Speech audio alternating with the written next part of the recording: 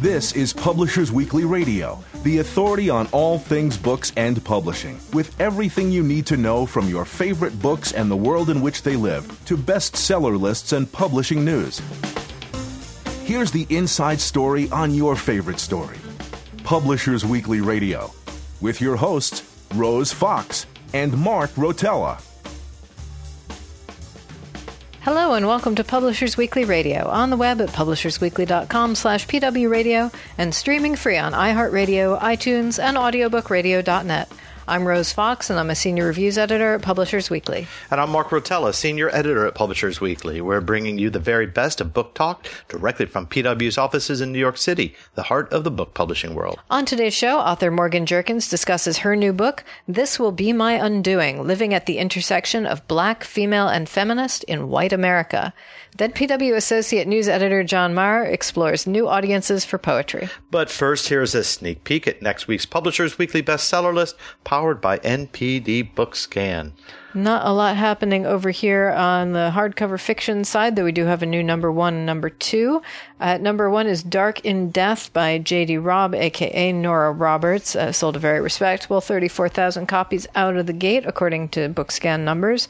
This is the 46th novel set in her near-future New York City setting. We say in our review that it's very enjoyable. It starts when someone plunges an ice pick into the neck of an aspiring Broadway actress while she's watching the shower scene in Psycho. So a very dramatic opening. Lieutenant Eve Dallas arrives at the scene to find that somehow nobody witnessed the fatal stabbing.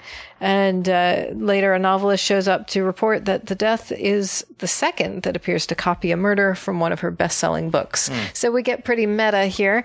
We say that Robb expertly ratchets up the suspense as the endgame approaches in this deadly chess match between Eve and her cunning opponent. And they've announced a first printing of 750,000 copies. Usually not a problem for J.D. Robb to make those numbers. Great. Just below that is Still Me by Jojo Moyes at number 2.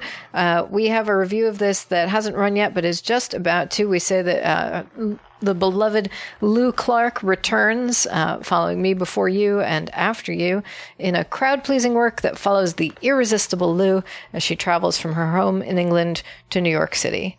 And she, this time, is going to be the assistant to someone ultra-wealthy and kind of grapples with that and a bunch of culture shock and class shock as she helps her employer to weather the vicious gossip from New York society ladies.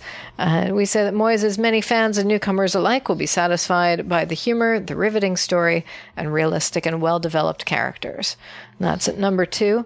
Moving down at number 11, The Graves, A Fine and Private Place, a Flavia De Luce novel by Alan Bradley. And this is the 9th book in the series, set in England in 1952. And Flavia is 12 years old, and after the wake of a family tragedy is contemplating suicide. And so she's trying to deal with increased tension between her and her 2 older sisters. And so they end up on an extended boat trip that goes awry. And we say, as usual, Bradley makes the improbable series conceit work and relieves the plot's inherent darkness with clever humor. And finally, down at number 20, Hellbent by Greg Hurwitz, the 3rd Orphan X novel. We say it's thrilling.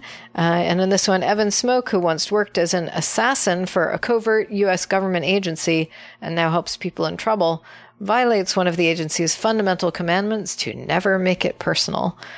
We say that the master killer hoping for redemption and struggling to relate to others emotionally may be a genre cliche, but there are some specific details, such as him sleeping on a bed levitated by magnets, that are sure to please fans of the Roger Moore Bond films. They announced a first printing for this of 150,000 copies, and it's just starting out this week, but I think it's going to be climbing the list a bit. And that's what we've got. All right, well, let's see, nonfiction. We've got a new number 2, Crush It, exclamation point. Why now is the time to cash in on your passion? And here we have a entrepreneur, Gary Vaynerchuk, who is kind of giving a rallying cry to the banner of turning your passion into a career. And he talks about his taking over his father's liquor store and building it from a $4 million business to a $50 million one. And so that is at number 2. Then we have have at number 5, Dirty Genes. This is GENES, a breakthrough program to treat the root cause of illness and optimize your health. So it's a health book right there. And then we have at number 8, If You Only Knew, My Unlikely, Unavoidable Story of Becoming Free by Jamie Ivey. In this book, Ivey talks about uncovering flaws, personal flaws, and unintentionally blocking the beauty of God's grace. So this is a Christian-themed title. And then we have at number 15, The Culture Code, The Secrets of Highly Successful Groups. And this is a toolkit for building a cohesive, innovative culture from the author of Daniel Coyle wrote The Talent Code, who was a New York Times bestseller.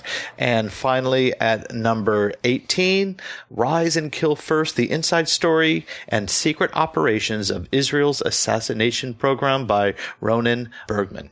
And this is a story of Mossad, Shin Bet, and the IDF's targeted killing programs. And that's who we have.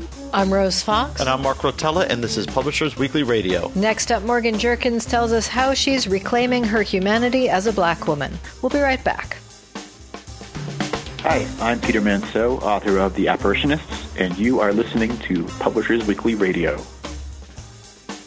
I'm Mark Rotella. And I'm Rose Fox, and you're listening to Publishers Weekly Radio, direct from the PW offices in New York City. Today, we've got Morgan Jerkins on the line. Her new book is This Will Be My Undoing. Hello, Morgan. So glad you could join us. Thank you so much for having me. So in our starred review of your book, we say that your essays force readers to reckon with the humanity black women have consistently been denied. So tell us about that. Right. So I started my career, or professional career rather, in 2014. And that was a time when I was just writing for as many publications as I could. And I was also trying to establish a sort of online community through Twitter, which I am still an avid user. And what I was being informed of, either through threads or even through my own research, was that black women are often ignored. They're often seen as footnotes. For example, if we're talking about the Black Lives Matter movement, it's often ignored that it was started by queer black women.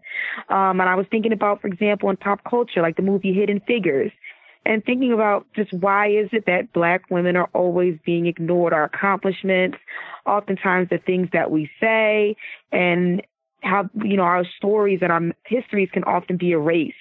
So this book was a way in which I could position myself as the narrator and also as a protagonist, combining both cultural commentary and personal experience to talk about what it's like to be a young black woman in America. Tell us a little bit more about that online community you found. It sounds like it was really formative for you. Absolutely. So when I graduated from Princeton in 2014, I did not get a job, and it devastated me. I was applying for editorial assistant positions, entry-level positions in publishing, period. And I just assumed that because, you know, the job descriptions were like, you need a 4-year college degree, you need to love books, or write down the 5 books that you like. And because I had a Princeton degree and I had done multiple unpaid literary internships, I thought I had it in the bag, and I didn't. So it was very devastating for me, both financially to go to from New Jersey and also just emotionally. To graduate with such a high from this great university, but having no job to show for it. So when I moved back home, I was on Twitter for an embarrassingly high amount of hours per day. And it was during that time when I saw that editors were hungry for personal essays from young women. At the same time, the murder of Michael Brown and the spark of the Black Lives Matter movement also had editors saying, hey, we need black voices to talk about this occurrence that keeps happening over and over again, as well as race and gender in general. We're missing these voices from the outside of our newsrooms. And so my career burgeoned right in the middle of that. I was writing personal essays, and I was also writing about police brutality. And a lot of my voice was informed by the people who were coming up in their freelance careers at the same time I was, as well as the people who were just writing 10 to 30 tweet threads about misogynoir, which is the hatred of black women, trans women epidemics in America, the uneven emotional labor between men and women in heterosexual relationships, all of these things for free.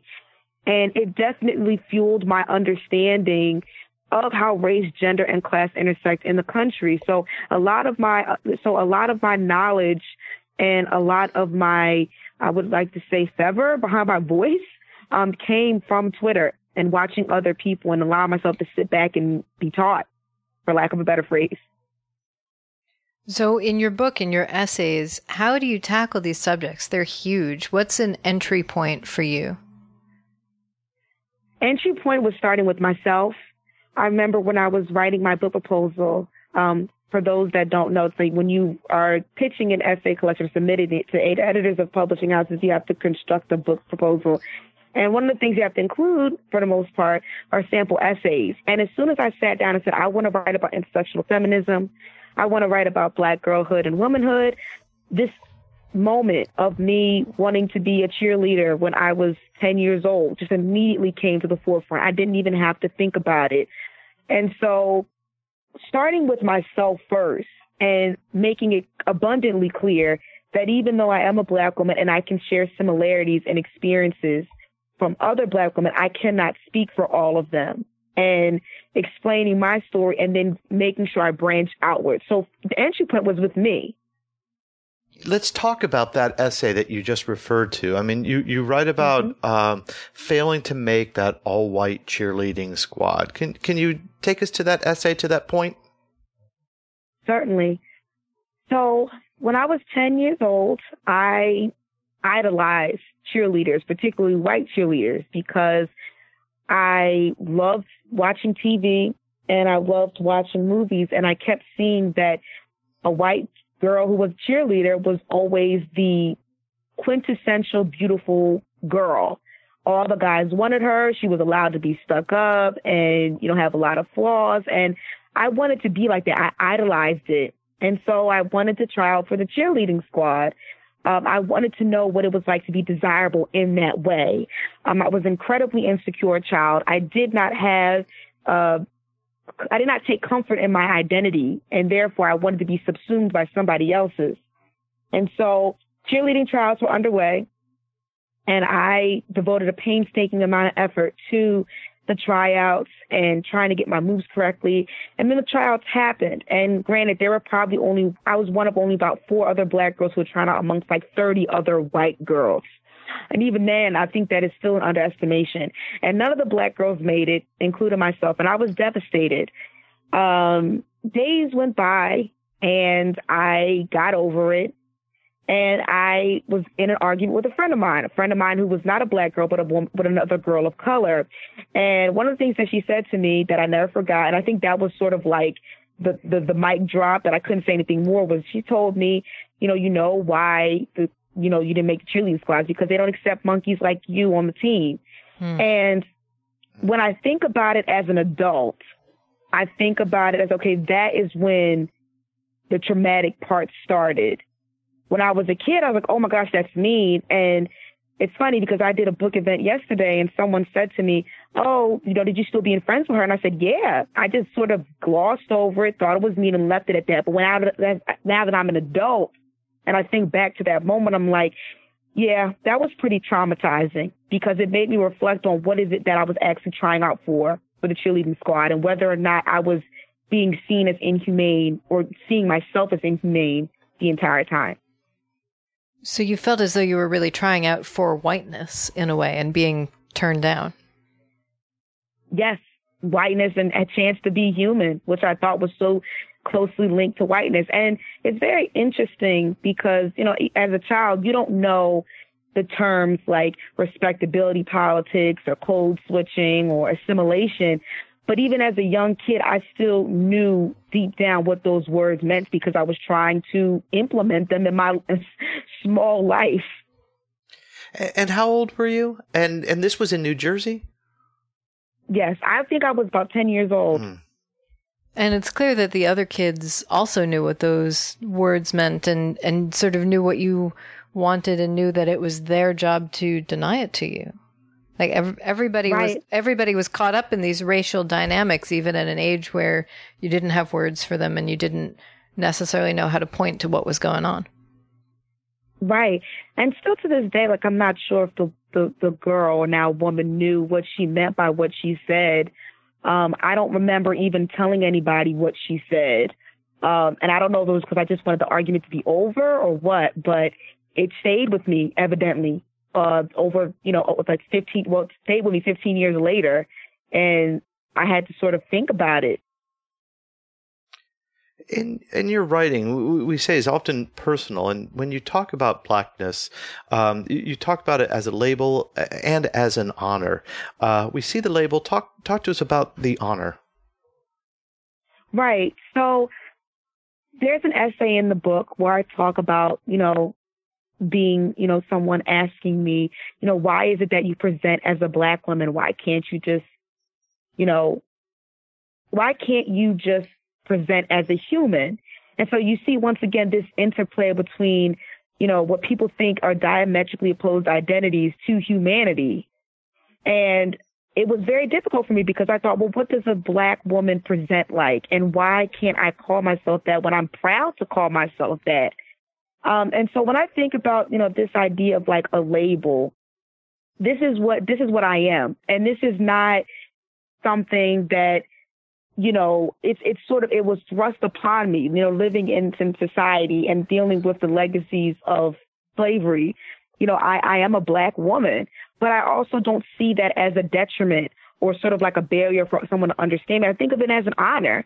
I think of it as an honor because I think about, who I come from. I think about the people who constantly inform me and constantly influence culture are Black women. And so it's very hard, when you get in these spaces with those who do not look like yourself and you're just being you. You know that your experiences are informed by your race and your gender and your class and oftentimes your sexuality as well. But you don't belabor the point, but then someone stops you and says, why do you even use those labels to begin with? As if I can just cast them off.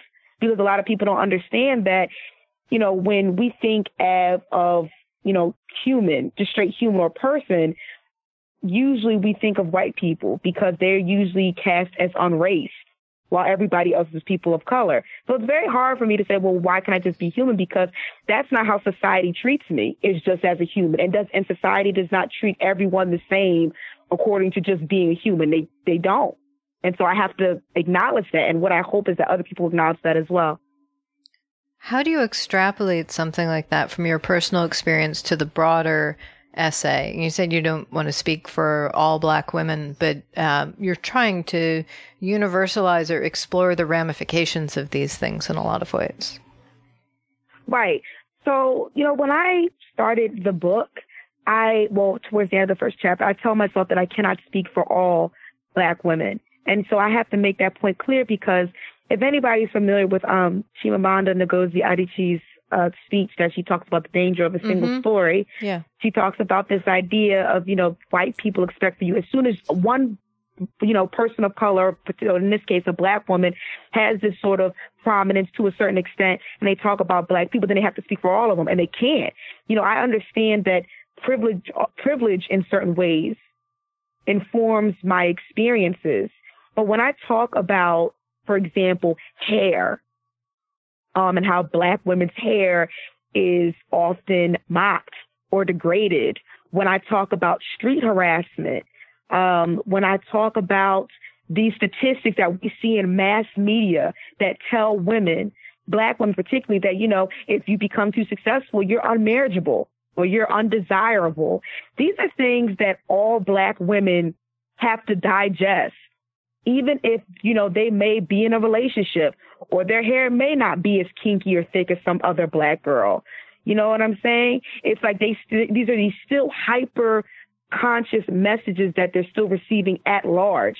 So even though I have to talk about my personal experience because, I guess as a reader, you can't always just go by these large ideas. You have to make it personal, intimate, because it's such a personal, intimate thing to talk about Black womanhood and what it means to me, but also to make sure I show people that I don't exist in a vacuum either. And a lot of these things that I'm feeling, I am living in the same society that other Black women live in, and there are patterns that are going that is affecting my personal life. You've mentioned sex and sexuality a couple of times, and one of your essays talks about the sexualization of Black women's bodies and the idea that you have to be ashamed of your sexuality in order to be taken seriously in the white world. How do you poke at that? I mean, that's a huge topic. Right. It started from a phrase that I've always heard, even now, and it's called fast-tailed girls. And it's very interesting because I have never heard someone tell me what it means. It's one of those phrases that you just learn through the context. And the best way I can put it is that it's slut-shaming, but it's also racialized. In all my 25 years of living, I have never heard of such a loaded term for Black boys and men. The equivalent to fast-tailed girl. And what I wanted to talk about was the ways in which Black girls are sexualized from the beginning, from that phrase that we often hear, or we can take it even further. We think about, when the Rutgers University women's basketball team were called nappy-headed hoes, when they were just playing a basketball game, but yet a white radio host poked fun at their hair, and both, there's supposed promiscuity. And so what I wanted to get at with this whole idea of sexuality is where is the room for us to explore ourselves? If you already mark us as disgusting in a way, if you already mark us as being sluts, when some of us are too young to even know what that means, how are we going to have the space and the liberty to be able to make our own sexual choices when it seems like we're already targeted? We're going to take a quick break, but don't go away. Book lovers everywhere love Publishers Weekly Radio, now on iHeartRadio.com. PW Radio brings you the best of books and book publishing news. PW editors Rose Fox and Mark Rotella offer lively interviews with your favorite authors and conversations with new authors you'll want to get to know. I'm Rose Fox. And I'm Mark Rotella. Join the community of book lovers at PW Radio. Every Friday and now on demand at iHeartRadio.com. Welcome back. We're talking with Morgan Jerkins, author of This Will Be My Undoing.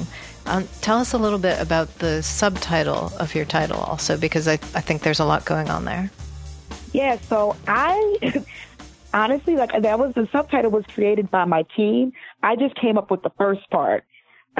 This will be my undoing. And I was so shocked that they even let me keep the first part of that, because it seemed, I was afraid that it was seen as too abstract, too ominous maybe. And so the subtitle was supposed to ground it a little bit more. This is what I'm trying to tell you about myself. But in order to do that, I have to go backwards and undo the memories that I kept secret for so long and unpack them and contextualize them. And so when the subtitle says living at the intersection of Black, female, and feminist in white America, it's saying that, these are all of the identities that I'm trying to deal with at the same time that I'm living in a culture that often ignores or tries to silence what I try to say.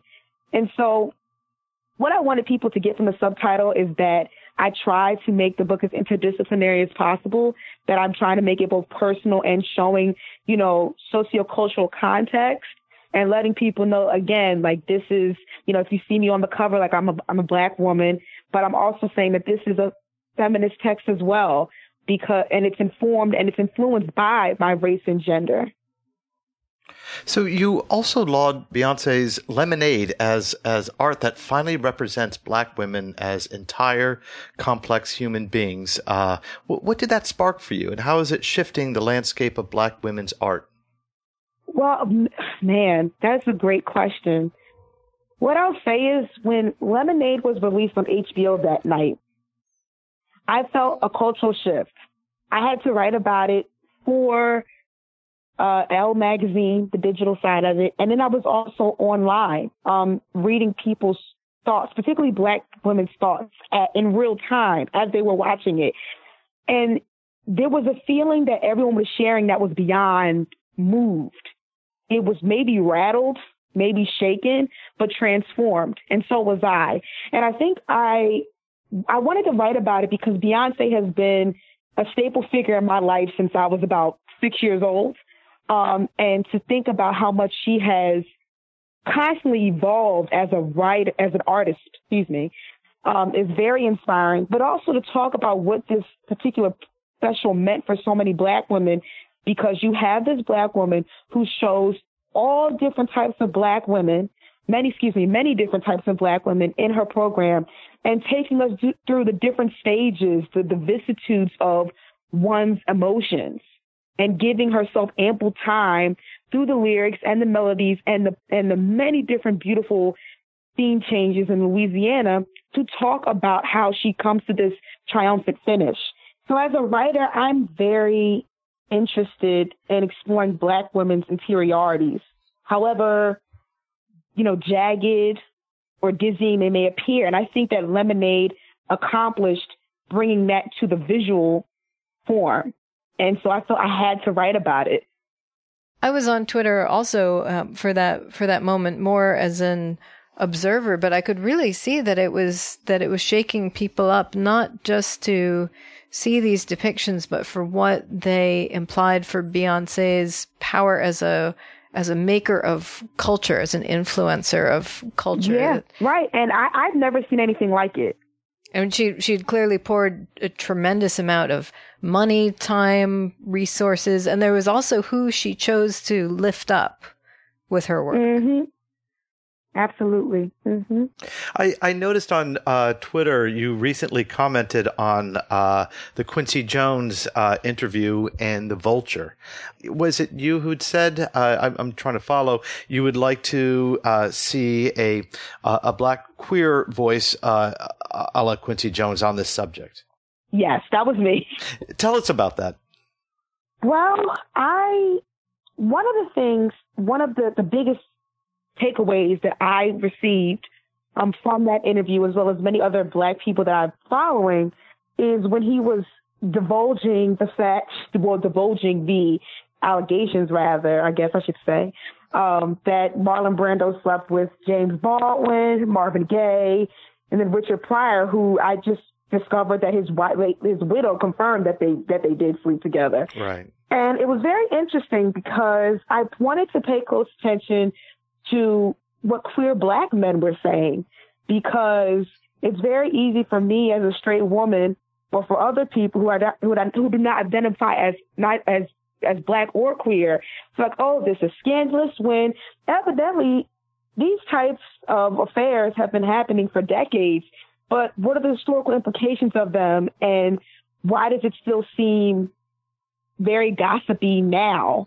And so that's why I wanted to read writing from Black queer men about this new revelation that may arguably not be new at all. And what does it say about that time period versus this time period now, especially in the ways in which we think about Black masculinity and when it comes to sexuality. And tell us how you incorporate elements like that into your essays. I feel like throughout our conversation, you've touched on sexuality as a topic that interests you, and queer sexualities, and elevating queer voices. Right. One of the ways in which I tackled it was talking about street harassment. When Black women talk about street harassment, what I was seeing, and I was trying to see, okay, what about Black men, for example? What does it have? Because the reason why I wanted to talk about it, because there was an anecdote that I brought up in the book about a woman. I think her last name is Roberts, Shoshana Roberts, who was like 24 years old and was walking through several different New York City neighborhoods, and she was being catcalled all day long. And one of the criticisms that I read from someone was that, well, most of the people that are catcalling her are Black and Latinx men. And it just paints them as the aggressive, as if white men don't also catcall as well. And so when I started having these conversations with other Black men and women, Black men would say, well, I don't understand why saying good morning or have a nice day is considered sexual harassment. And, to be fair, I was like, okay, I get it. I guess you're just trying to be nice, but what about the woman who fears for her safety? And so when I wrote about this one evening where this man was trying to sell me tickets to a particular concert, and he was raising his voice and he wanted me to take his number down, and he was being a little bit aggressive, I had to deal with that because I thought maybe, I feel scared. I'm terrified. I'm not from the city. But I had to keep going back and forth to myself and wondering, what if he was just being nice? What if there was no ill intention whatsoever? But as I kept doing that and taking up for him, I kept doubting my instincts as a person, as a woman. And so I try to talk about that in a way that's like, hey, a lot of times, when it comes to me as a Black woman, I'm often conditioned to protect other people. And that falls into the very dangerous stereotype of strong Black woman. And so it's like, I'm supposed to be the pillar of my community. I'm supposed to protect other people, particularly Black men. But if I tell them, this was wrong, it may often seem like as if I'm trying to be their adversary. And how can we reconcile these, often contradictory feelings? So when you were writing the essays for this book, did you intend them to be put together in a book sort of from the beginning, or were you writing them for different purposes and then bringing them all together? Well, there are certain paragraphs in particular chapters, like when I'm talking about my labiaplasty, when I'm talking about what it's like first moving to New York and dealing with people saying something to me on the street. Those particular parts I did take from essays that I recently published online, but the vast majority of those essays are original. And I wanted them to be in a book because so many of these essays, like the first essay, for example, Monkeys Like You, or the essay that I'm talking about, like Hunger for Men's Eyes, those are long essays where I have to admit these painful memories, admit how wrong I was, and also show you where I'm at now. And when you're writing essays online, a lot of times you only get maybe 1,500 words, 2,000, 2,500. And I needed more space to be able to really pull out what I'm trying to say. And so, so when I knew that I was going to write a book, I knew that certain essays like that, it had to be in a book. They could not be in any other form. And what was the inspiration to write the book in the first place? Was there a moment when you knew you just had to? My agent encouraged me. Just a little bit of background. I started writing, non-professionally when I was 14 years old. Started writing fiction as a way to deal with the daily harassment I would receive from my peers. And so I started writing, and then I went to MFA at Bennington writing seminars and for fiction as well. One of my advisors was Alex Chi. And so my agent said to me, you're doing all this work online. You're gaining a really strong portfolio. Why don't you write an essay collection about Black women? And I thought about it, and I looked at, my work online, and I thought that I was naturally going in that direction. And I said, okay, why not? And you have 2 other books coming down the pike. Tell us about them. Yes. So the next project that I'm doing is going to be called Why We Get Out, and it is inspired by the movie Get Out. And basically what I'm going to be doing is writing about the ways in which Black people pass down these behaviors, things, and customs as a way to protect ourselves.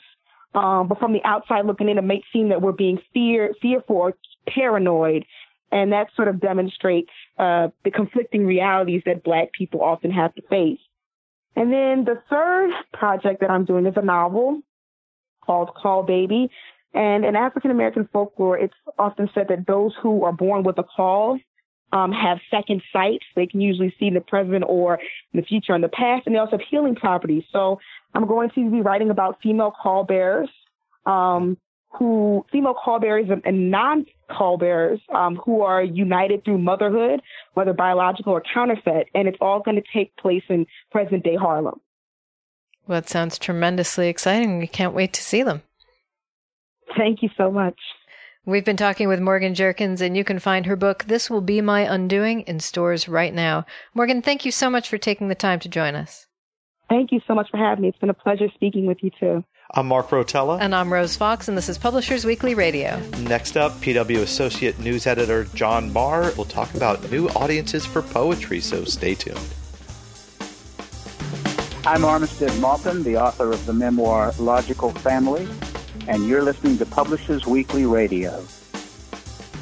I'm Rose Fox. And I'm Mark Rotella. You're listening to Publishers Weekly Radio, direct from the PW offices in New York City. Every week we get insider info from Publishers Weekly editors and contributors. Today, PW Associate News Editor John Maher is here to tell us all about what is happening in poetry, which is some very exciting things. Hi, John. Hello, Rose. Hi, Mark. We just ran this article that you wrote talking about Rupi Kaur and this sort of digital Instagram-driven revolution that's happening in poetry. What's going on? Well, it really depends on who you talk to. Everybody has a different take. The booksellers have a different take. The publishers have a different take. The poets have a different take. The bloggers have a different take. The people who create online content for a living have a different take. I guess bloggers count in that regard. Sure. But it's this extremely divisive form of poetry that really could be, depending on how you take it, a very old form of poetry or a very new form of poetry. So a little background. Rupi Kaur is published by Andrews McMeel, which for the most part, throughout through its publishing history, has been very, very aware of trends, and has also published a lot of puzzles and game books, comics, humor books, gift books, things like that. So they also had a big, big part in the beginning of the coloring book trend, from the adult coloring book trend from a couple of years ago, and they also sort of had this massive role now in what is a significant bump in poetry sales that we've seen over the past couple of years. Last year especially, and the bulk of that is Rupi Kaur. So Rupi Kaur is, I believe she is a Sikh poet. She is Canadian too, I think. She operated primarily at first on Instagram. And Andrews McMeel published her debut collection in 2015 called Milk and Honey. It had a big year in 2015, and I think it had a big year in 2016 too, but not the kind of year it had in 2017. 2017, it sold, I think she sold a combined 1.6 million copies of books. Wow. Wow. Both Milk and Honey and its follow-up, The Sun and Her Flowers. This is poetry. I mean, that never happens. That doesn't happen with any of the big selling poetry authors. Mary Oliver's Devotions last year sold like 35,000 copies, something like that.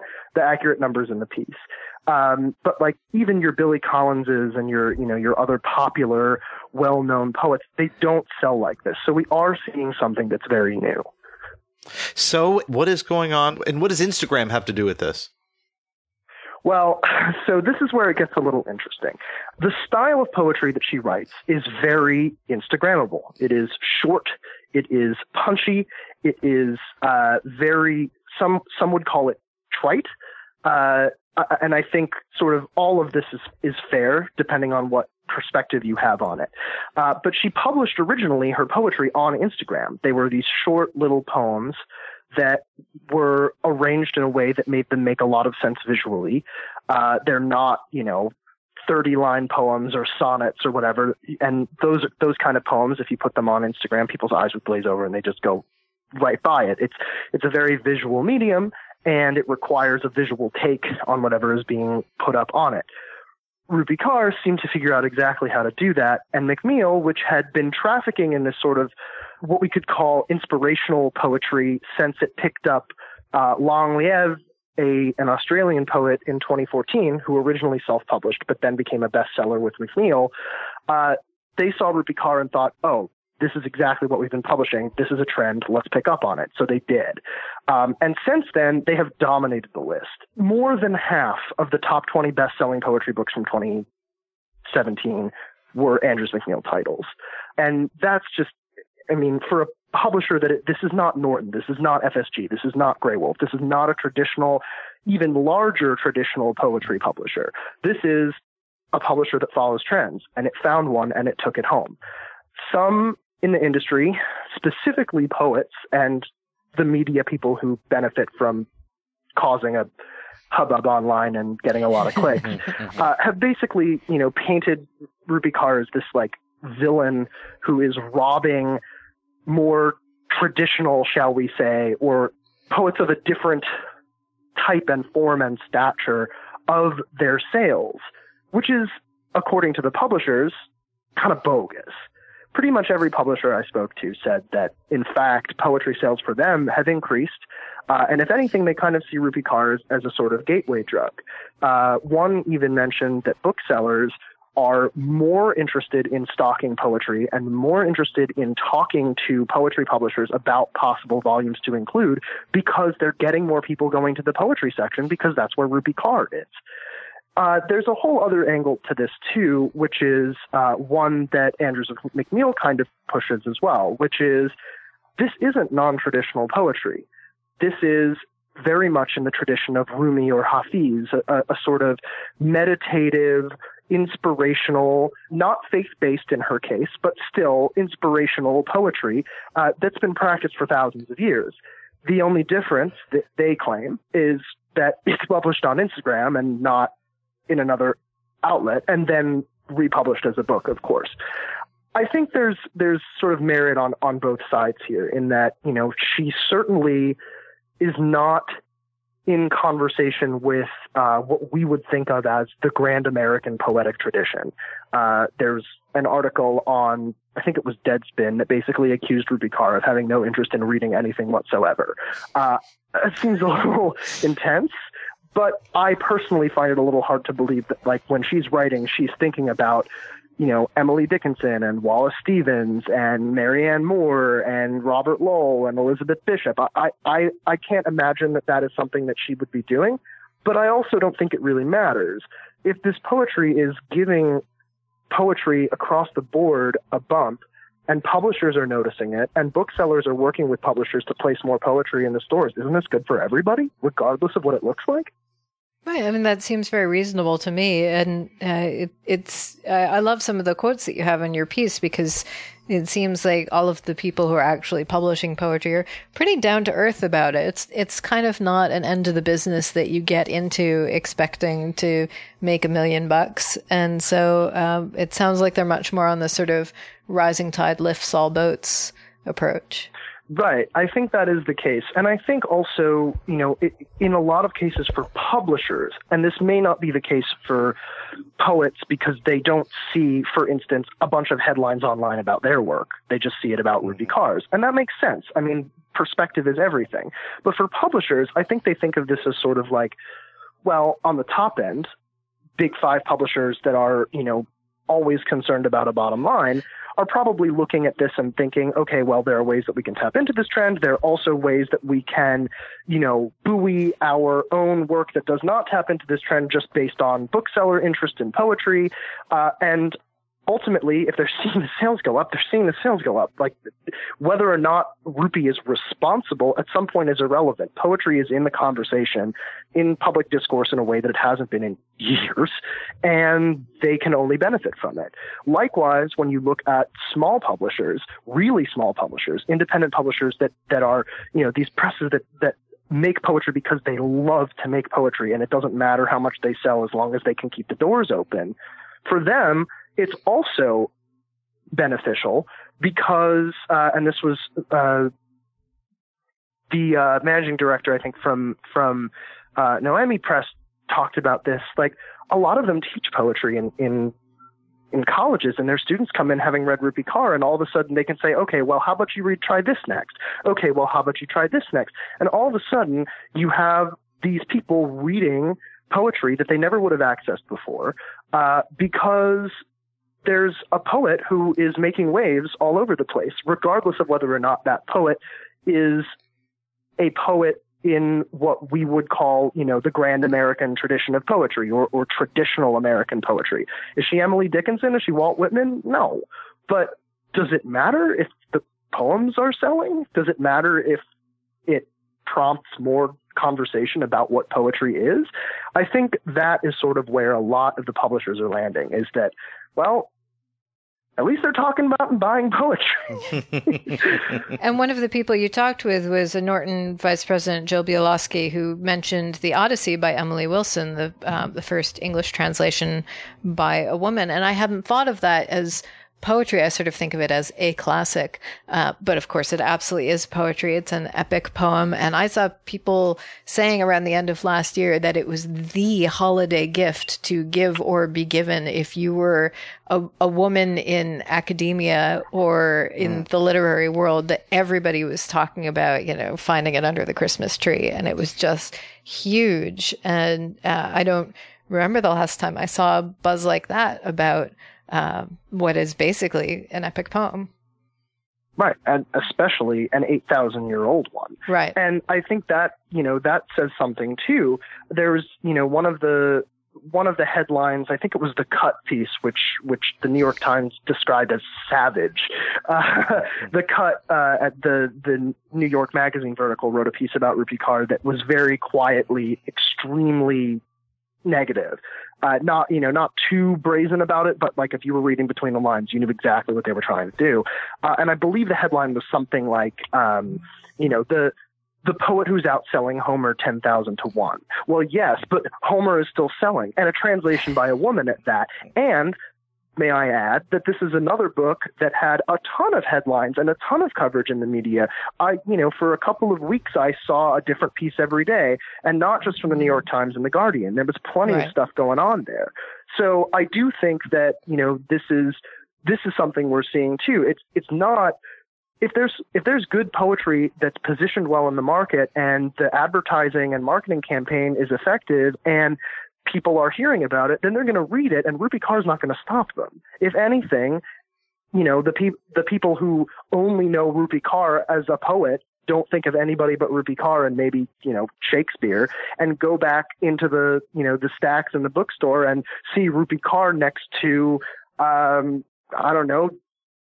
W.S. Merwin and Danez Smith and Layli Long Soldier. Maybe they'll pick up something new. Well, thank you so much, John. It's always great to have you on the show, and we definitely appreciate you bringing this up to us. I love it when you let me run my mouth for 15 minutes or more. Thanks for having me. And we love to hear it. Every time. And now a final word from our sponsors. Beyond the headlines, beyond the routine, beyond the book, I'm Chris Kenneally, host of Copyright Clearance and his podcast series, Beyond the Book. And I'm Andrew Albany, senior writer at Publishers Weekly.